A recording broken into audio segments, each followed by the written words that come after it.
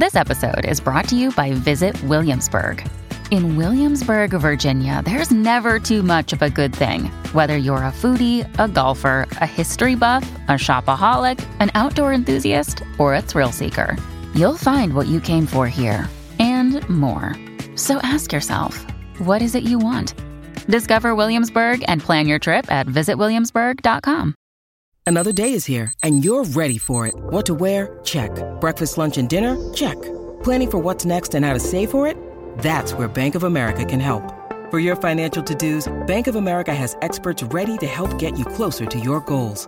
Get started at one of our local financial centers or 24/7 in our mobile banking app.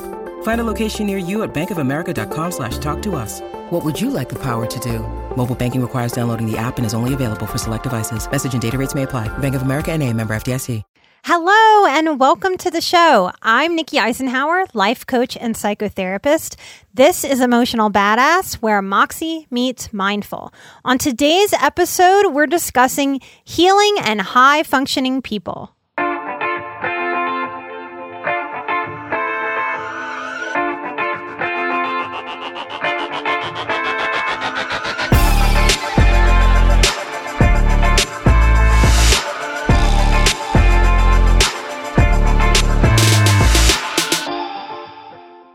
So today I want to talk about healing and high-functioning people.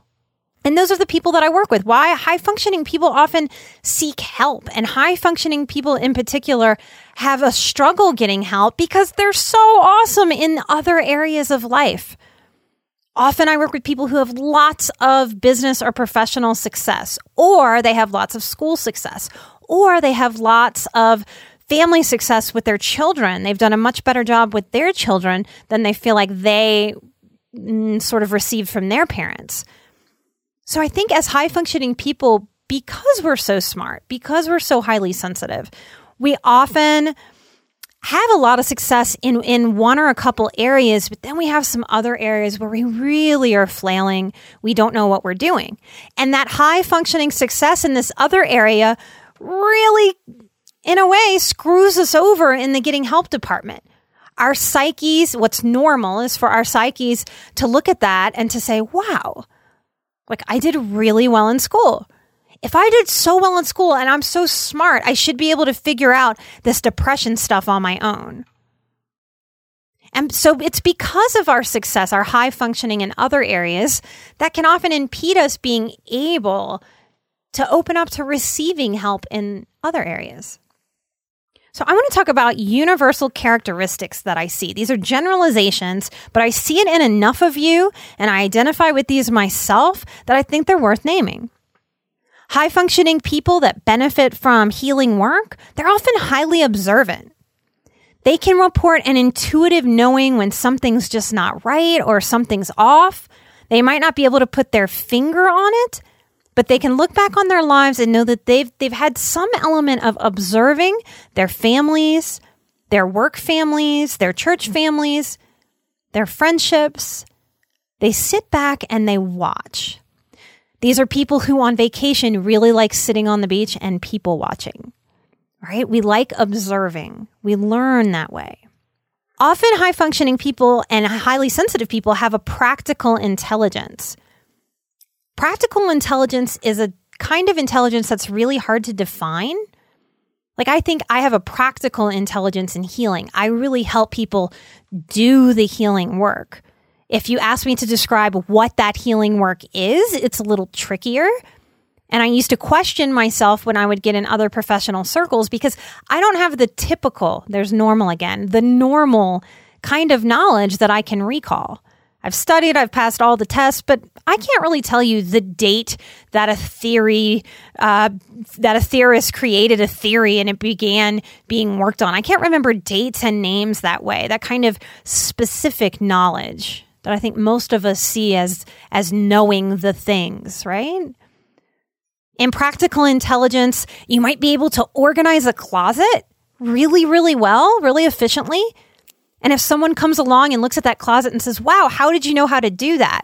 You don't really know how to explain how you know how to do that. You have a practical intelligence. People who can intuitively cook without a recipe, There's a practical intelligence there. And as feelers, I've come to believe that we're feeling out a lot of our world and feeling out a lot of knowing, which is a different way to learn than reading some facts and absorbing the facts and then applying the facts. And with today's show today, just like every show, what I'm trying to do with Emotional Badass and in my work with individuals, I'm trying to help put words to some of these feelings and processes that maybe don't really have finite words and descriptors. That's its own kind of practical intelligence. We can have a killer sense of humor. Now, if we have abuse or neglect in our histories, that sense of humor can be darker than the average person. Why? What I've come to believe is that our psyche, if we're abused or neglected, is pushed to some dark corners. Corners we wouldn't have gone to, we wouldn't have explored in our own right. But that's part of what abuse does. It's one of those strange side effects you don't ever really hear anybody name or talk about. It's why a lot of my clients like working with me. I think for the first time they can see and maybe value their sense of humor and really see it as an asset and a healing force. But it's true. Our sense of humors can be darker or stranger. High-functioning people who have dysfunctional backgrounds often excel at school. So I'm a believer that a lot of the professionals out there, of course, the other therapist, why else would we get called into this field if we weren't figuring ourselves out first and then wanting to give back and help other people in the world? But I think a lot of us go into school and there's a simplicity there if home life was chaotic or stressful. You tell me to study these things in a spelling class, I spell, I study, I spell, I get a good grade. That teacher looks at me and smiles and writes A+ on my paper. There's a simplicity there that's really, really motivating for highly sensitive people. And I think it takes a highly sensitive person and creates a high-functioning person. Because where we might have a lot of struggle in our home life, or maybe fitting in at church or fitting in socially, whatever our struggle is as a highly sensitive person growing up, I think we can exhale when something is very simple and we can do it. And that motivates us to keep doing it. So I think a lot of us go very far in school. We don't just get through high school. We tend to get one degree, often a master's degree, if not going forward for a PhD. And I think it's something a lot of us have in common and don't realize that we have it in common. Have you ever wished that you had a direct line to your pediatrician to ask them all the questions that constantly crop up while parenting? Well, we hear you, and we have been there too. That's why we launched the Bites of Health podcast.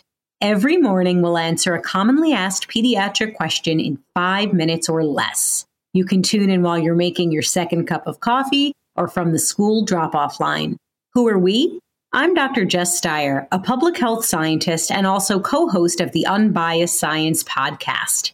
Every day, I'll chat with one or both of your new pediatrician besties, Dr. Dina DiMaggio, a general pediatrician, and Dr. Anthony Porto, a pediatric gastroenterologist. We'll talk about all the things related to our kids' health, from dealing with a colicky infant to navigating puberty in the teenage years. So be sure to tune in to Bites of Health, now live on all podcast platforms. What's tragic to me is that we think that we have to mask that high functionality and be high functioning in every single area of our lives. And I'm hoping you can hear that being emotionally badass really means that we can drop those masks. We can be super effective in some areas, and it is more effective in our present and in our future and to heal our past if we can look at those areas where we do need some help and we can effectively allow that help to come in. We tend to be people pleasers. Why? We're highly sensitive. We're highly observant. We do really well in school. Maybe it's as simple as, that first A that I got, really pleased that teacher. And I felt some good feelings. I felt uplifted. I felt good job reflected in her eyes to me. I felt good internally at accomplishing something. We like to please people naturally because we can also feel how other people feel if we're highly sensitive and we're empathic. So we get a lot of payoff for helping other people feel good. That's a wonderful, beautiful thing. It only becomes dysfunctional if my people-pleasing comes above and beyond taking care of myself. That's where we start to really wear ourselves out and get into some exhaustion, depletion, and allowing energy vampires to take advantage. We tend to have low self-esteem as a tribe. Most of us, what's normal is to grow up hearing our high sensitivity shamed. Other people are very confused by how sensitive we are. And it's similar to everything that's human. It's what fuels racism. It's what fuels sexism. What we don't understand, it's not the greatest part of our humanity, right? But what we don't understand as humans, we tend to be scared of. And when we're scared of something that's human, we make it wrong so that we don't have to touch it or interact with it. And that's what's happened to our sensitivity. If we're also the feelers, we feel other people's discomfort at our sensitivity. If we're also people pleasers, we don't want to make other people feel uncomfortable. So as I go through this, I'm hoping you can see how everything really connects. The other piece, the last topic I'm going to talk about in this, what brings us together, what unites us, what is normal for high functioning, highly sensitive people, it's that love is really confusing. When people work with me in individual session, we look at our thoughts, we look at our behaviors, our emotions, our motivations, and our story. Many of us will redefine what love is in our healing journey. We will repair our low self-esteem. We will learn to be allies for our high sensitivity that has been shamed and demonized over our lives. We will learn self-acceptance and how to please ourselves so that we're no longer drained by energy vampires, so that we can please more people and have more bandwidth to show up for the people that are positive in our lives. It actually leads to more of an ability to people please when we put ourselves first. We will make peace with our twisted sense of humors that we have very mixed relationships with, kind of loving in secrecy, but feeling like there's a little bit of something wrong with it. We'll make peace with our sense of humor and how our humor can heal and lighten our load. We learn to embrace the ways that we are practically intelligent and we're talented. We all have gifts, and in healing, we learn how to shed all of our self-doubt and low self-esteem so that we can bring more of our gifts and talents to light for ourselves and for the world. We learn how to honor our highly observant nature without being hypervigilant and exhausting ourselves. And we do this with no syllabus, allowing life to unfold. And we learn to be present right where we are. Thank you for listening today, highly functioning, highly sensitive person. I appreciate the healing that you're opening up to in your own life. And I love and appreciate the butterfly effect of that in your world and the bigger world at large. Thank you for sharing the show. Thank you for growing with me as I grow into this role and have some shows that I put out that I really love and I'm proud of, and others that make me nervous. If you'd like to support the show, the best way you can do so is by getting on iTunes and giving us a 5-star review. That's everything in the podcasting world. It's what puts us in front of more people to help grow the show, to help get out there. If you have even more help for the show in your heart, or you'd like more from me, Please find us at patreon.com/emotionalbadass. We have multiple tiers from $1 to $20. You can support the show at a level that works for your life and how much you want to give. I have big dreams and a lot to keep offering. Thank you for supporting me, an emotional badass. I'm Nikki Eisenhower, life coach and psychotherapist, and this has been Emotional Badass, where Moxie meets mindful. Thank you so much. Bye-bye.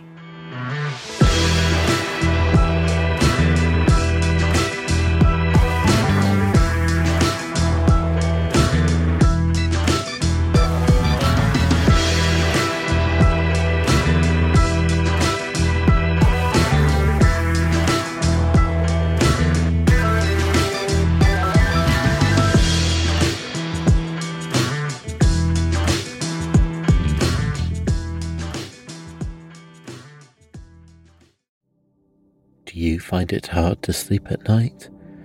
Then the Calm Cove podcast can help you sleep deeply all night long. Calm Cove has deeply relaxing meditation music and ambient sounds like ocean waves and crackling fires. All of our episodes are designed to help you relax and to fall asleep fast.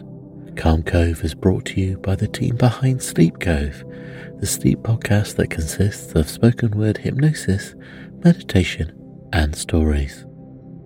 So if you want to listen to a beautiful soundscape tonight, search for Calm Cove on Apple Podcasts or Spotify and see how we're helping millions of people relax and go to sleep every night.